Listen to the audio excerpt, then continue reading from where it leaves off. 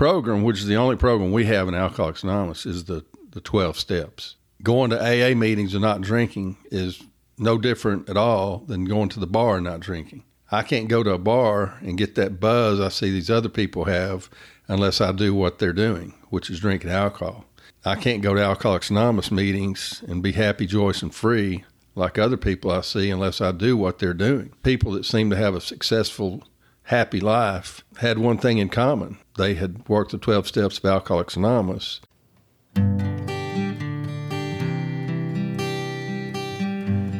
Well, hello, friends of Bill W. and other friends. You have landed on Sober Speak. My name is John M. I am an alcoholic, and we are glad you are all here, especially newcomers. Newcomers, that is, both to recovery as a whole and newcomers to this podcast. Sober Speak is a podcast about recovery centered around the 12 steps of Alcoholics Anonymous. My job here on Sober Speak is simple. My job is to provide a platform to the amazing stories of recovery all around us. Consider Sober Speak, if you will, your meeting between meetings. Please remember, we do not speak for AA or any 12-step community. We represent only ourselves. We are here to share our experience, strength, and hope with those who wish to come along for the ride. Take what you want and leave the rest at the curb for the trash man to pick up. Well, howdy, folks. That was the voice of Mr. Ricky R. that you heard at the beginning of this episode. Ricky is from Jacksonville, Texas. He has been sober since 1990. Some of you, in fact, I'm sure listened to Gary Kay's episode entitled There Is a Solution from a couple of months ago or so. And Gary Kay is Ricky's sponsor. And Ricky just has loads of AA wisdom to offer up, and I just know you're going to enjoy his story. In fact, Ricky had so much good content that we had to split it up into 2 episodes. So, all right, so before we get started here today with Ricky, I just sat down to put something on tape here to record this. I have a very busy travel week, and I'm trying to get ahead of the game.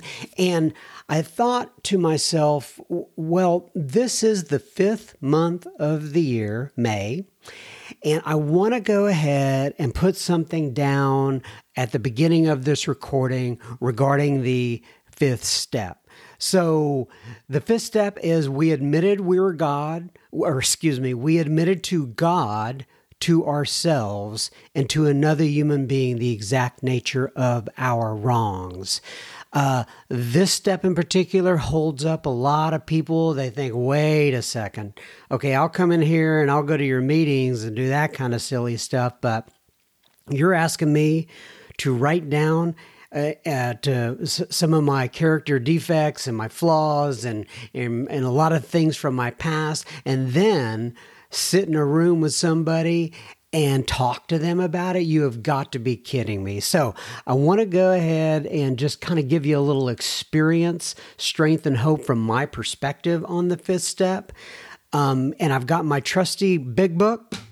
Hear that? That's actually paper. That's actual paper. It's an actual book right here in front of me. And so the first thing I want to read regarding the 5th step is it says on page 72, the best reason first to do this.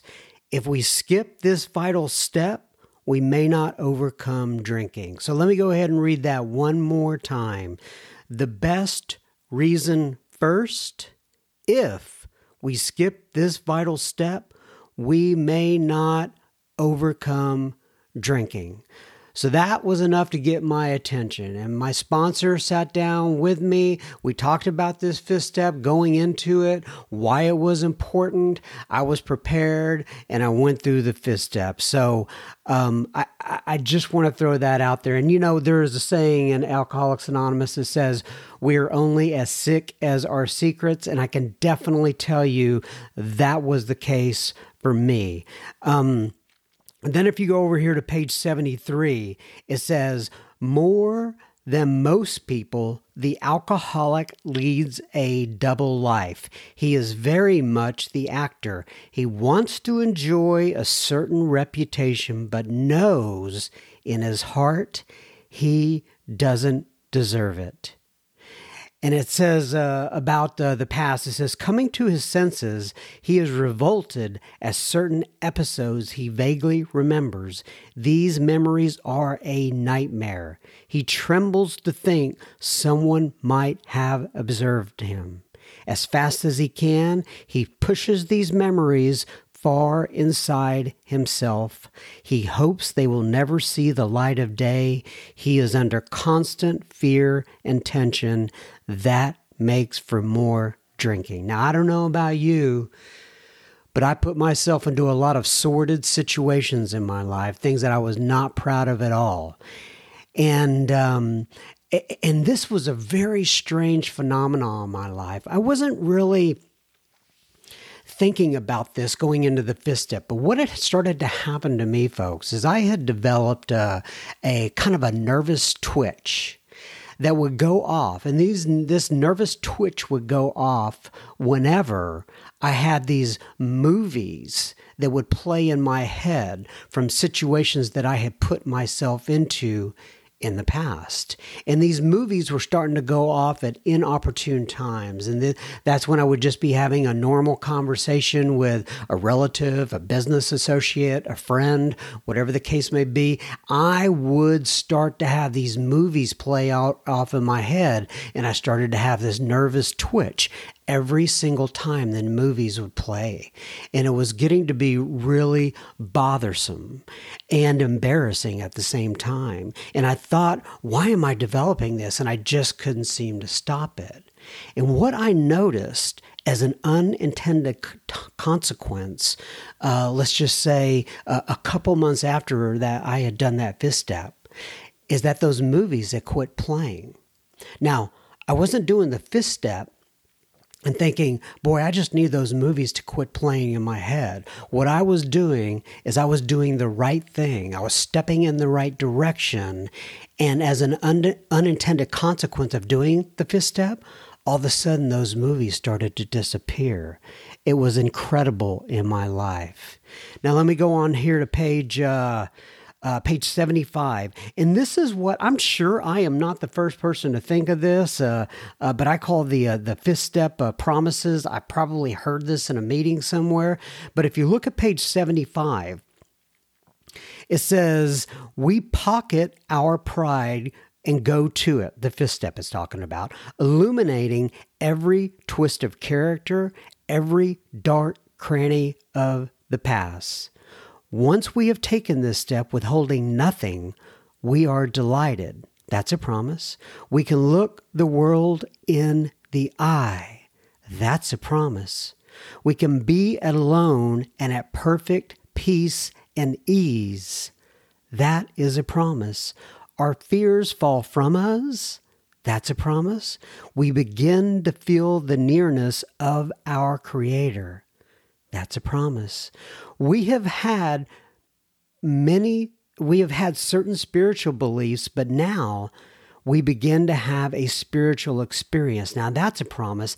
That's the beginning of the spiritual experience. Let me go ahead and read that again. It says, we have had certain spiritual beliefs in the past, but now we begin to have a spiritual experience. So we had beliefs in the past, some of us, but now it's not beliefs, it's turning into an experience.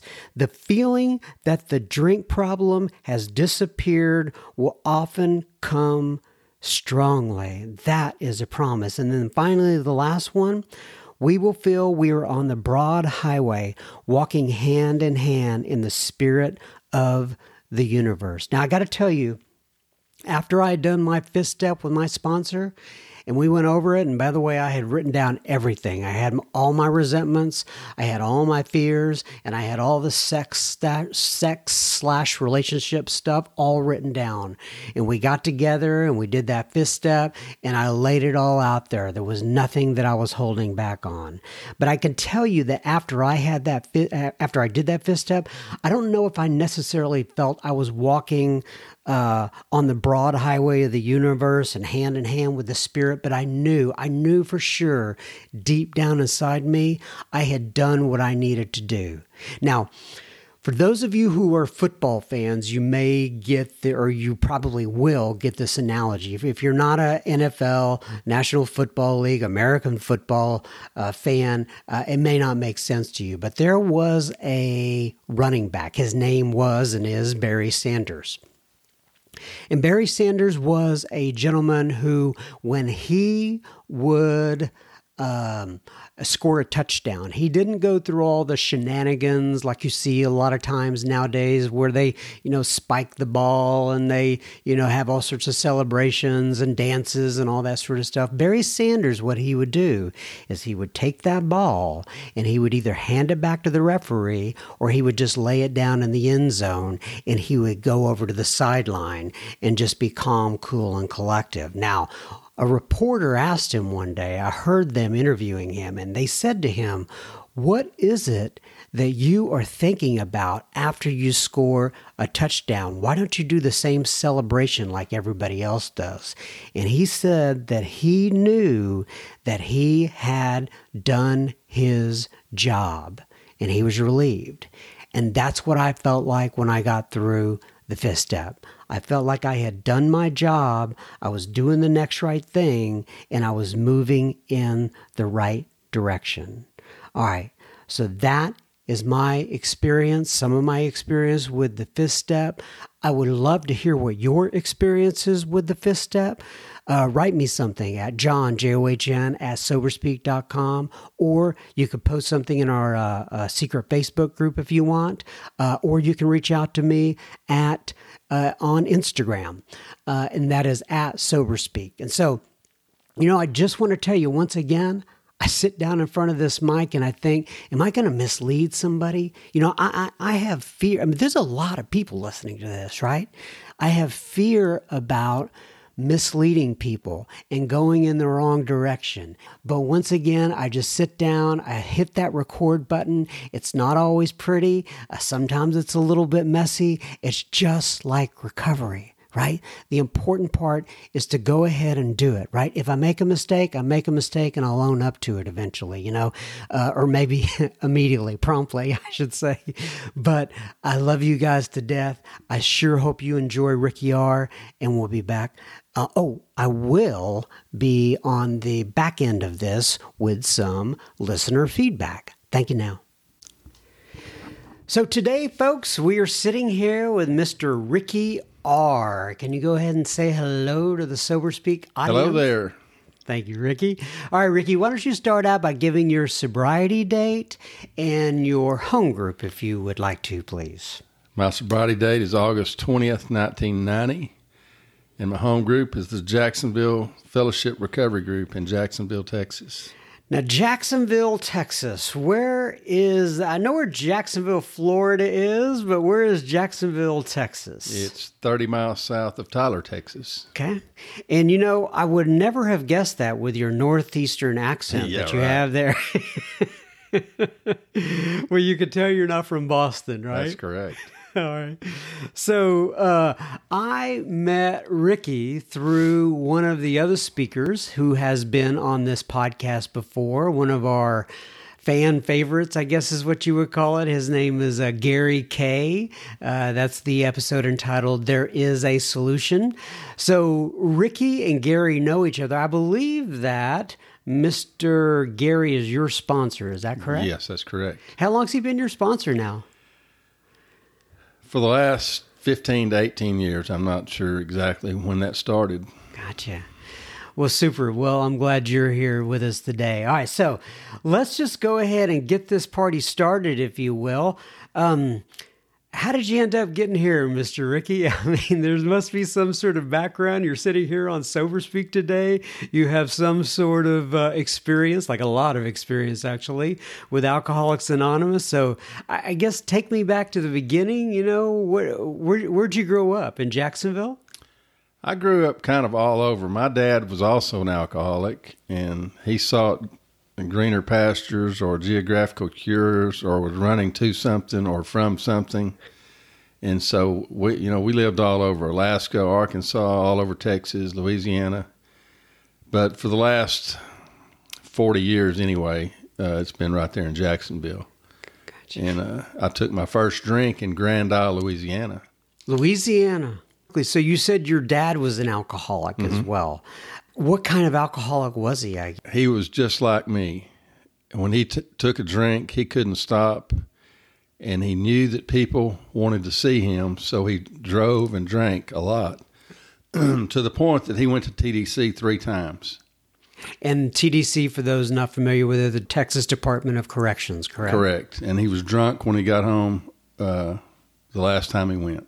Did he ever find recovery? No. He went to AA, and I've talked with some of the older members that knew him, and he made the meetings, but he never did what we do to stay sober, which is work the 12 steps. And he died 51 years old. Oh, my goodness. Brothers, sisters, mom? I have a mom that's 83 years old, doing well. I've got 2 sisters, one that's doing well, and one that from time to time does well when she's not on a spree. So you definitely have some family history of alcoholism there. And my guess is, in fact, I won't guess. Was there anything even back farther in the family tree that you know of? I just found out the other day that I had a great uncle that was drunk and ran over a kid and killed him when they got off the school bus back in the early 50s. And, of course, back then they didn't lock you up or issue a citation or anything. It was just an accident. And apparently that was a family secret, because I'm 60 years old and I just found out about 5 years ago about that. But there was some history there. But, and I was determined I would not drink. And after I saw what it did to my, in my family, but, the day came where I had to see what it would do. That was in Louisiana. How old were you? I was 14. So what was it you drank, would you say? Boone's Farm Strawberry Hill wine. I drank with a 16-year-old that was a bigger guy than me. I had that phenomenon of craving from the get-go. I drank the whole bottle. He didn't drink maybe half of his. But I remember it made me feel normal and like everything was perfect in my world when I took that first drink. So did you have any sort of inkling that you weren't doing the right thing at that time, considering your dad's demise and, what you knew of alcoholism? I really didn't, because when he drank, I saw what happened to him. When I drank, that didn't happen to me. And what was it? What do you mean by it?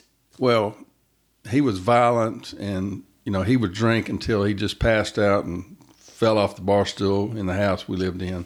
The first time I drank, it didn't do that to me. It made life seem wonderful for me, and it looked like it was horrible for him when he drank. So for a long time, I thought I was different than him, until, it progressed, and I started seeing how much I was like him. Okay, so you're going along this path. You are 14. You had your Boone's Hill country. What's that called again? Boone's Farm, Strawberry Hill. That's right. Boone's Farm, Strawberry Hill. I do remember that. You have the sensation. You have the phenomenon of craving from the beginning. How much longer was it till you were able to drink again? Was it immediate or? I don't remember, but I didn't realize this, and I've been sober almost 29 years. I never thought about this till a few months ago, but up until I took the first drink, I was a good student. I tried to make good grades. I played baseball, basketball, football. I was with what you'd call the in crowd, I was in church activities and that sort of stuff. And looking back, when I took the first drink, all of that was over with. I never played any sports again. Didn't care if I had good grades or not. We moved to Jacksonville when I was almost 15. Immediately, the people I gravitated toward were the guys hanging out by the curb smoking cigarettes instead of the in crowd or whatever. And the first time I got to use the car, I didn't go to the skating rink or the bowling alley.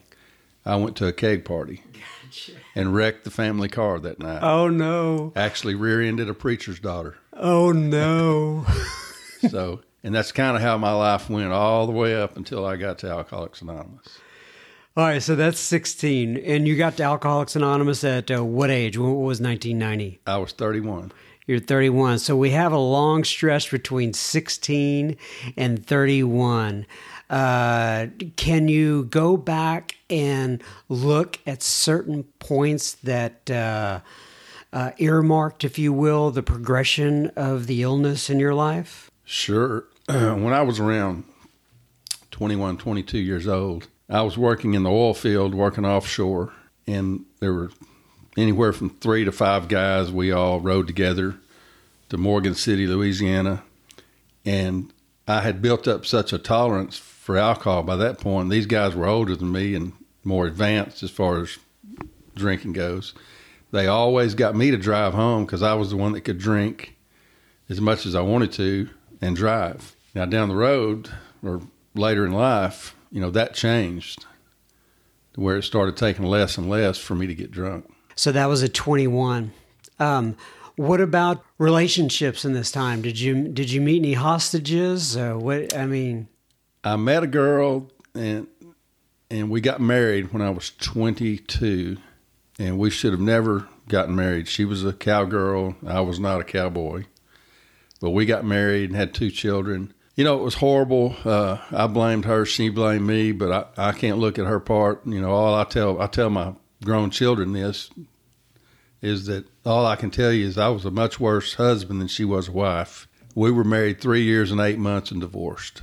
And then I remarried with the intentions of being a better husband. But these character defects that I've learned about in Alcoholics Anonymous did not stop because I got a divorce. Right. They were still going and growing.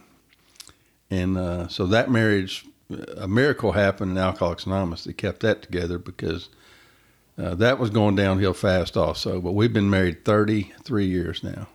All right, so let's talk about the turning point with that then. I know this is getting a little bit ahead, but so you've been married for 33 years. First of all, did she bring any children into the marriage?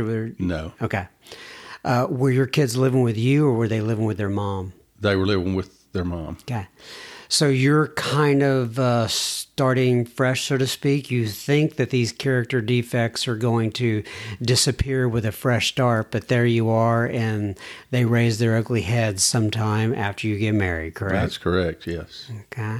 And how many years did your second wife have to put up with some of your shenanigans with the drinking? We were married 4.5 years when I got an Alcoholics Anonymous. Does she know you were alcoholic on the front end? Not on the front end. I don't think. I didn't have a good reputation. She was young, 18 years old, small town. Everybody knows everything. Mm. And I know her parents were concerned, and I would have been too if my 18-year-old daughter was going to marry this guy that's got this reputation. He's divorced with 2 kids. And that was their only child that was going off to marry someone. And like you me. would be, 25 or so at this time? Is that right? I was 26, I believe, when we got married. So you're 26, she's 18. You got a little bit of a reputation, but y'all are in love. How long did you date? Just curious. We dated probably 1.5 years. Okay. So was she 17 when you actually started dating her then? No, she was 18 when we started dating. Started dating at 18. So she was 19 when we married, I believe. Gotcha. All right. So here you are, starting with a less than stellar situation, you would think, right? The odds aren't good. We'll put it that way. Right. When you're starting like this. Right. So she didn't know, but she knew you had a reputation, but she wasn't real sure you're an alcoholic. It sounds like. Well, and she was a typical pre-Al-Anon that thought she could fix whatever was wrong with me. Also, that's right. and she tried for a long time. Mm-hmm. For 4.5 years at least. She even went to Al-Anon for a short period of time. During that 4.5 years? Yes. Okay. So what started what prompted you coming into Alcoholics Anonymous? Were you aware of it? How did you find out about it? How did you make that leap? Well, in 1987, I had landed a job that I had dreamed of, and I was in Memphis, Tennessee, doing some sales work, and I went to jail and was in jail for 8 days before I got out. What were you in jail for? DWI. Gotcha. And back in 1987, it was a little harder to get a DWI than it is nowadays, so you must have been trying very hard? Well, my vehicle was pointed the wrong direction on a 3-lane, one-way avenue. That'll do it. That'll do it, Ricky. Sure would. I got home and I lost my job, and my wife was about ready to leave, and she convinced me to go to Alcoholics Anonymous. So I went to 2 AA meetings. I saw the steps, and there was a couple of them that I was not going to do. Which ones were those? That was step 5 and step 9. Gotcha. And for the listening audience who may not know what those are, step 5 is admitted to God, to ourselves, and to another human being the exact nature of our wrongs. That means you're going to sit down with somebody and kind of go through your inventory. Right. So you knew you weren't going to do that one. And then step 9 is made direct amends to such people wherever possible, except when to do so would injure them or others. So you weren't going to go make amends to anybody out there in the land, right? Right, yeah. So, and then I saw also that the answer is God. So I tell this all the time, if you have a problem and the only answer is God, you could go to Walmart at 7 a.m.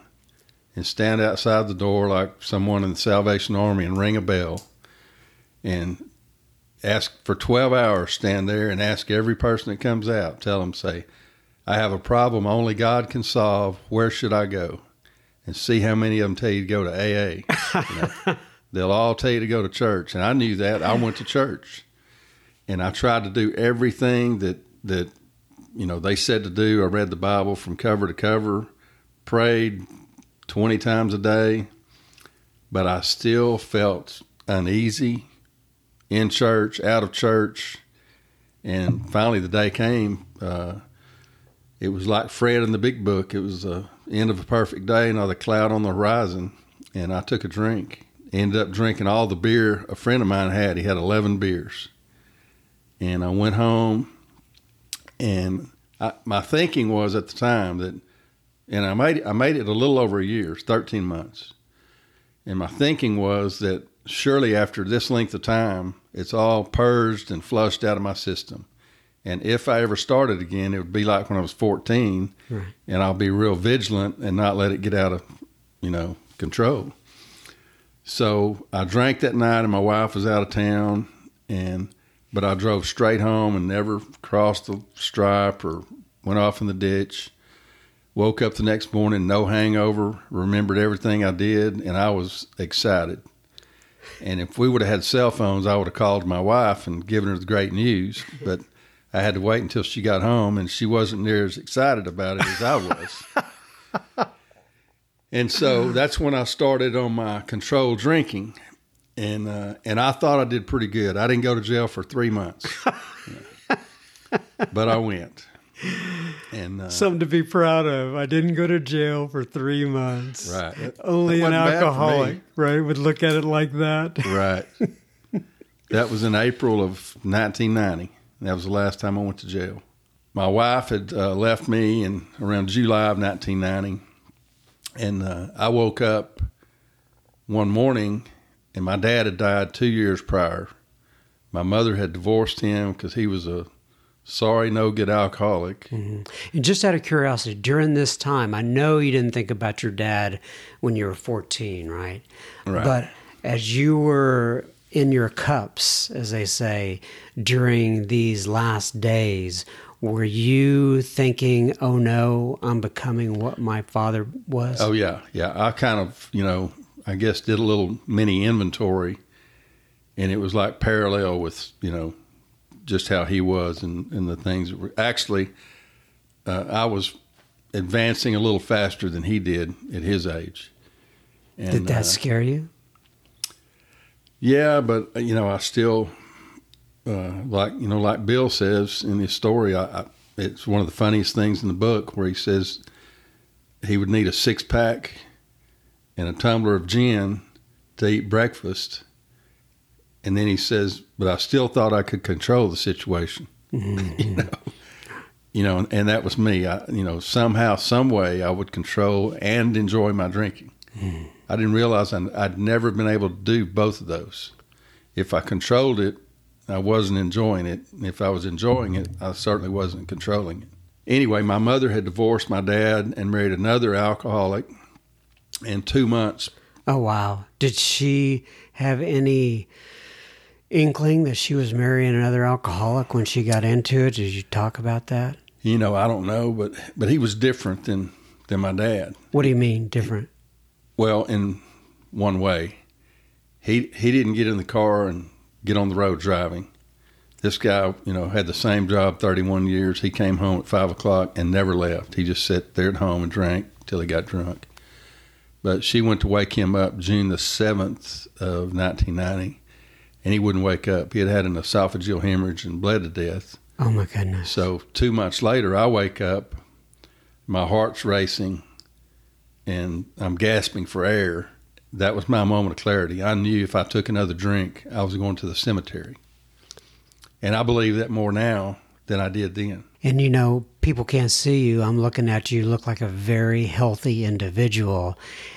And this was almost, not quite, but almost 30 years ago, 28, is that right? Uh-huh.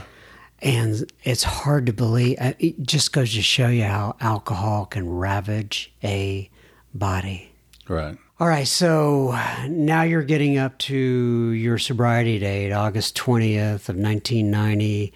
Take me through that day and maybe a little past that. When I woke up and I had that moment of clarity where I knew if I took another drink, I was going to die. I guess I was finally convinced maybe alcohol is the problem. It's not. But I thought, well, maybe they're right, because alcohol was a problem to my wife. The doctor said alcohol was a problem. The preacher said alcohol was a problem. The judge said alcohol was a problem. And I believe one reason that Alcoholics Anonymous is not 100 times bigger than it is because the alcoholic out there drinking right now, he knows that's not the problem. And he thinks that Alcoholics Anonymous is for people that their problem is alcohol. Is because they, like myself, they don't understand the difference in alcohol being the problem and someone with alcoholism. I don't have the problem of alcohol. My problem is alcoholism. Mm. Anyway, I thought, well, maybe they're right.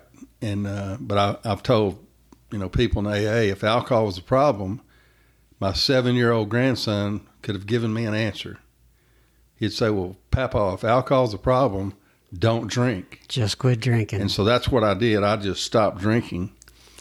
And life was much, much, much worse sober than it was, drinking. What do you mean by that? Just the fears I had were deeper, darker, blacker fears, and just the misery and the depression. And 52 describes me, we're having trouble with personal relationships. We can't control our emotional nature.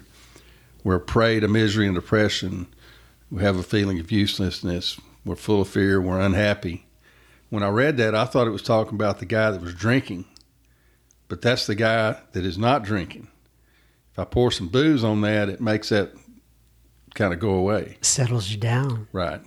So that's what I had. And anyway, to make a long story short, someone convinced me to try AA one more time. All right, so let's just take a little break here. We'll be continuing our conversation with Mr. Ricky in a moment, but just a reminder, you are listening to Sober Speak. You can find us on the web at soberspeak.com. There you will find approximately 70 plus, maybe 80 by the time we get to this episode being released. Episodes you can listen to for free. You can also find the donate button on our website, which you can use if the Spirit moves you to do such. Please keep in mind this is a podcast funded by you, the listener.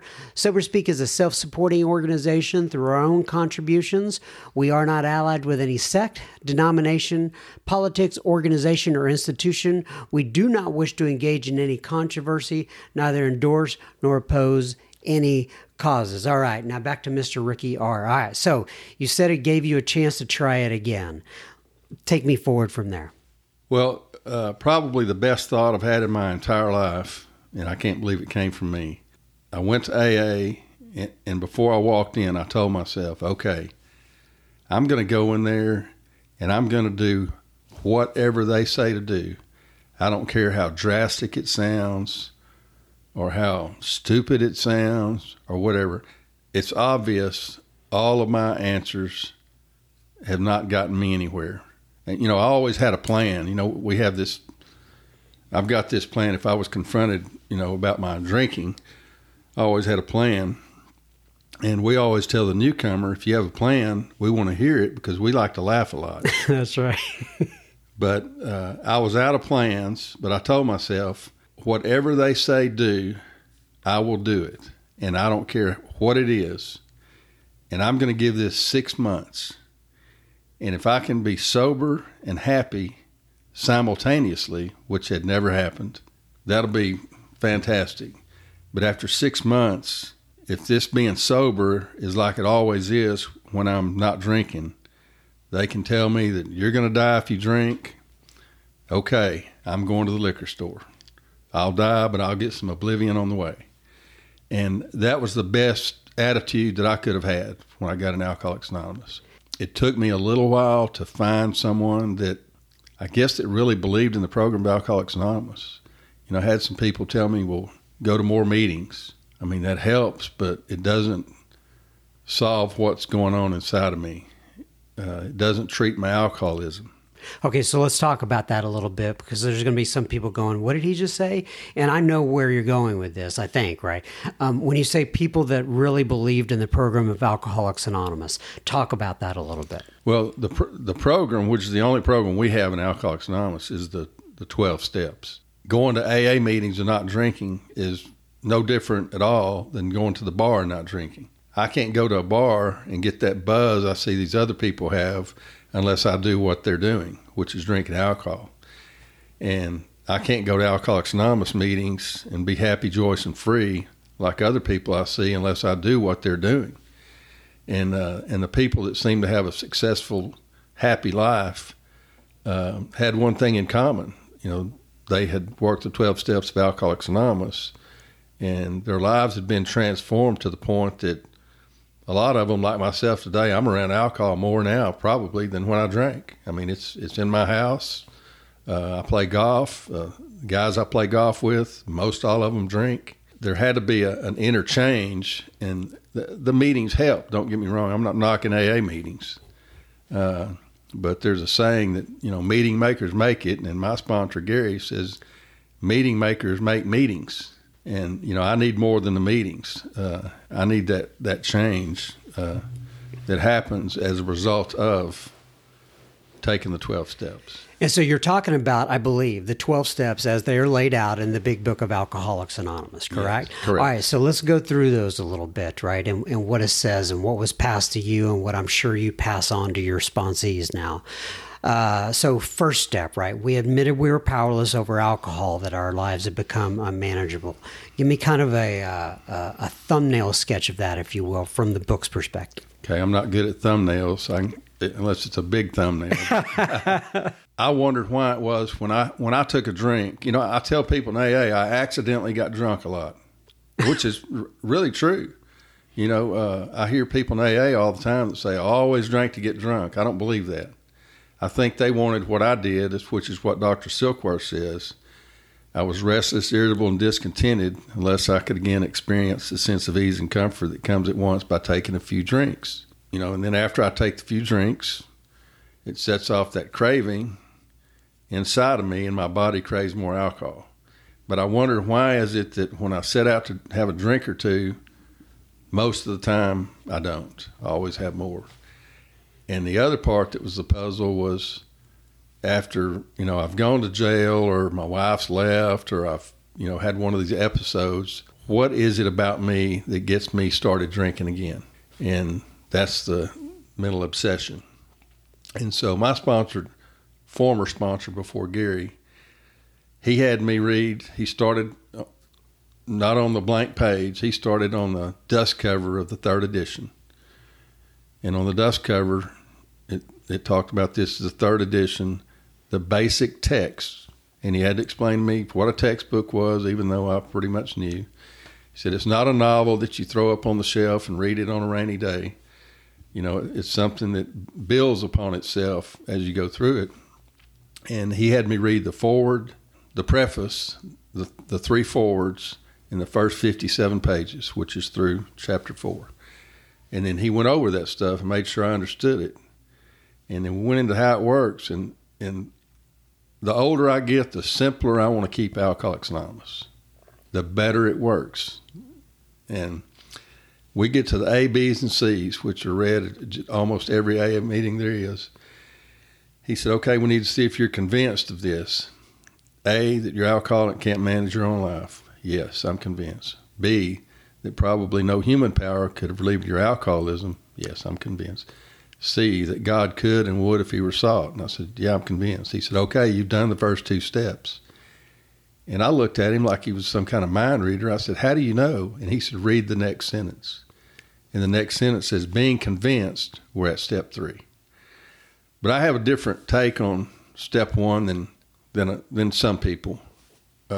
When I first got in AA in 1990, I call them don't drink meetings. There were a lot of just don't drink, And every now and then you'd run across a group that was all about recovery. And actually, you didn't hear much about drinking or not drinking in these meetings where they talk about recovery. What I believe about step 1, it does not mean that I can't drink. Step 1 means I'm going to drink if I don't pursue the solution. If I'm powerless over alcohol, I have no power, I'm going to drink. I guess that's enough about step 1. Yeah, no. Well put. I like that. I like that a lot. Okay, then let's talk then a little bit about step 2 and coming to believe in a power greater than yourself. First of all, you had mentioned you had some sort of background in religion or spirituality from going to church, right? Mm-hmm. So when you came into Alcoholics Anonymous, were you fighting against that belief? Was it something you kind of grasped onto? What was your experience there? No, I didn't have a problem with it at all, but I did not have any idea how screwed up in that area I was. What do you mean by that? Just some old ideas that I was taught that over time, my mind has changed on a lot of that stuff, and something that, I would read the step and have my own interpretation of it. I thought it said came to believe in something. And step 2 doesn't say that. It says came to believe that a power greater than myself could restore me to sanity. Good point. I've never thought of that. The best way I know to do that is put my butt in a seat in Alcoholics Anonymous. And I'm sitting there day after day and listening to you guys share. Based on what you share, I come to believe that a power greater than myself could restore me to sanity. Step 2 became a little easier, but that's still transforming, So let's talk about that term sanity a little bit. In other words, you hear people in AA, there's kind of a discussion about whether it's insanity in terms of alcohol, whether it's, just insane thinking. Give me your take and what you gather from the book in regards to sanity and being restored to sanity. Well, what the big book is talking about, it's not talking about the stupid, crazy things I do when I drink. You can pour enough alcohol down a non-alcoholic, and they're going to do some stupid, crazy things also. And people might say, well, that's insane, but that's not what we're talking about in Alcoholics Anonymous. The insane thinking that the big book is talking about is when I'm stone cold sober, my thinking that convinces me that I can take a drink. That's what I have to be restored to. I've got to be restored to where that doesn't come up anymore, that thinking that this time it'll be different. And my understanding is that it doesn't happen until I get through the first 9 steps, because in step 10 it says, for by this time sanity will have returned. Here's what I'm thinking, is that we're going to have to bring you back another time. Okay. Because we just got through the second step, and I am really enjoying this conversation. I want to continue it, right? And when I bring you back next time, I think we're going to go through the rest of the steps and let you wrap it up in any sort of way that you want to. Okay. Does that sound like a good idea? Sure. Okay. I hate that you have to come back in some other time, but we'll make it all work out. All right. All right. Thank you so much, Ricky. Let me go ahead and read a little bit out of the big book here before we close this up. And this is page 164 from the big book. And it says, abandon yourself to God as you understand God. Admit your faults to Him and to your fellows. Clear away the wreckage of your past. Give freely of what you find and join us. We shall be with you in the fellowship of the Spirit, and you will surely meet some of us, like me and Mr. Ricky, as you trudge the road of happy destiny. May God bless you and keep you until then. Once again, Ricky, thanks for popping by. Thank you. Well, if you have any comments for Mr. Ricky and you want to send those my way to John, John, at soberspeak.com, feel free to send those to me, and I will make sure that Ricky receives them. And as mentioned at the end of that episode, we are going to be sure to have Ricky back for another episode very, very soon. So now on to a little bit of listener feedback. Megan writes in, and Megan says, this is Megan, an alcoholic addict from Australia, and I am a very grateful member of Narcotics Anonymous. I'm 24 and I've been clean and sober for about 21 months.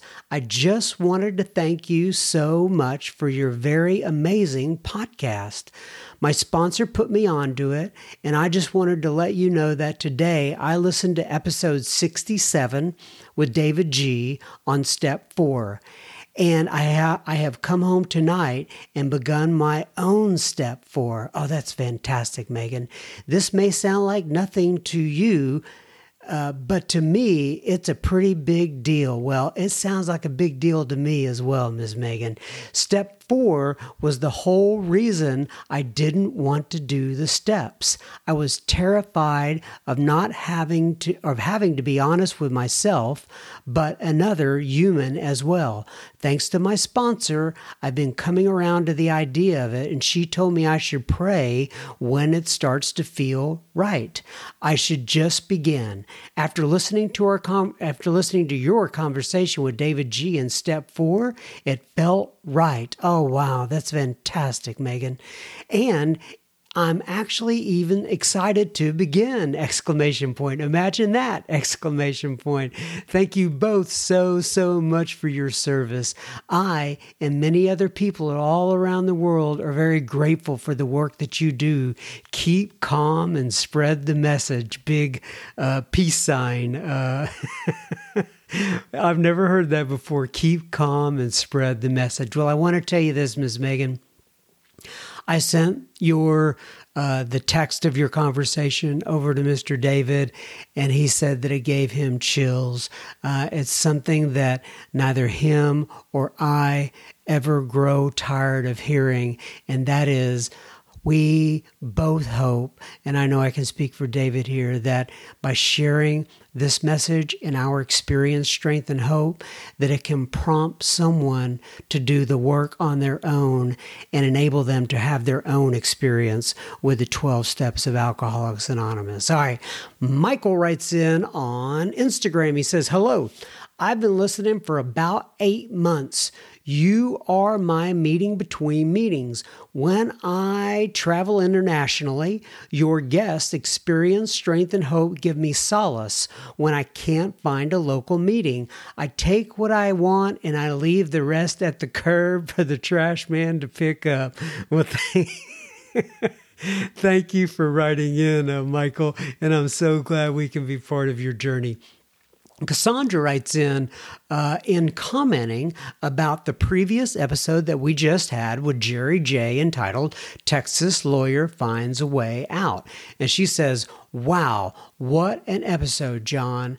I'm not through it completely yet, but it's full of that old-timer, old-school wisdom. This reminds me so much of what I used to hear growing up in the rooms when I sat with my father at his meetings.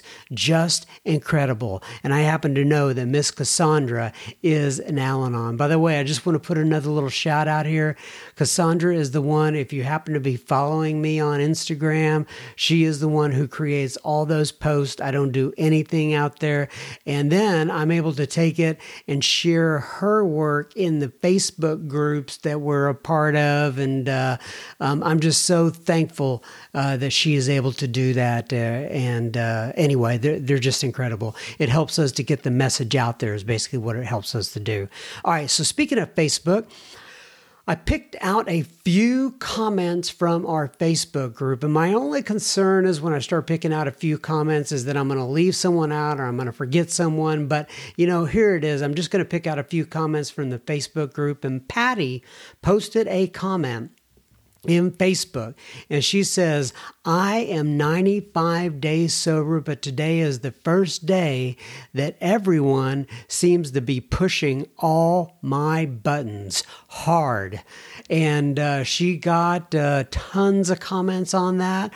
Once again, I just picked out a few here, but Lisa commented to Patty, and she says, pray for peace and recenter yourself.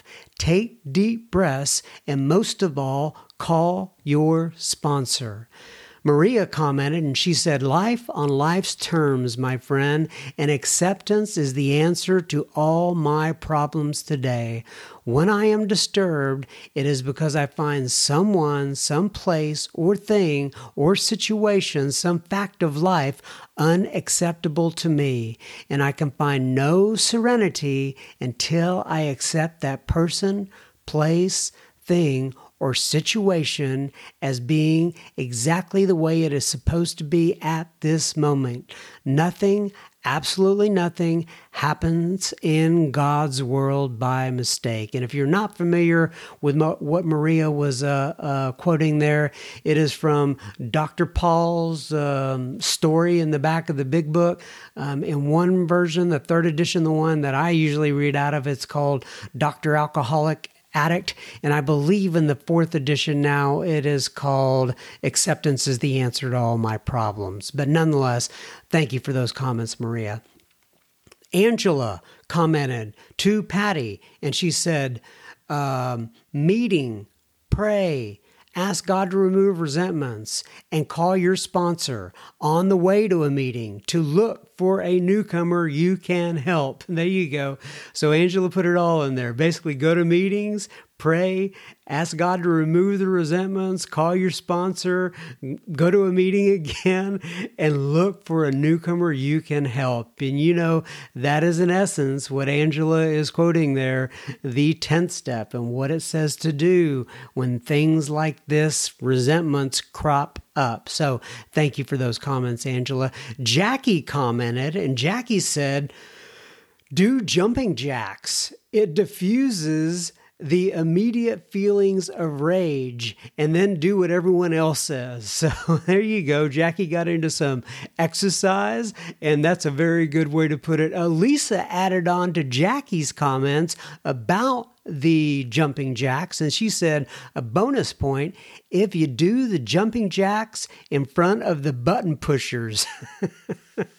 Laughter always helps, she says. So I thought that was funny. Wanted to read that. All right. And then eventually, after all the comments Patty was able to read through, she said, "Thanks, everybody. Triple exclamation point. I made it through," with a strong arm in there, a little symbol, whatever you call it. What do you call those?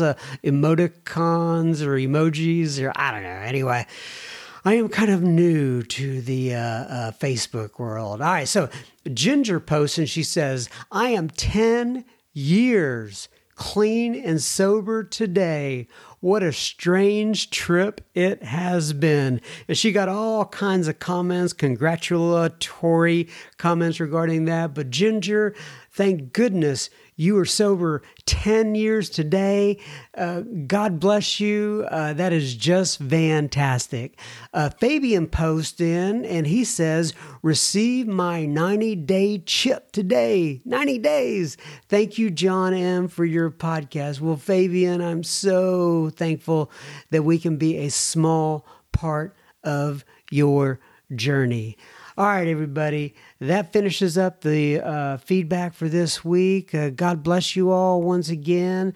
Thank you for tuning in, and we will most likely see you next week. You know, I realize every time I say see you next week, I do this thing one week at a time. Now, it's been like... almost 80 episodes in a row now. I don't even know what the number of this one is, but I keep doing it. But every once in a while I go, okay, maybe next week I'm going to take off. But so far I just keep punching them out because I think of you guys and I want to be with you and I want to be in community with you guys. It is definitely a labor of love. I don't consider it a chore at all.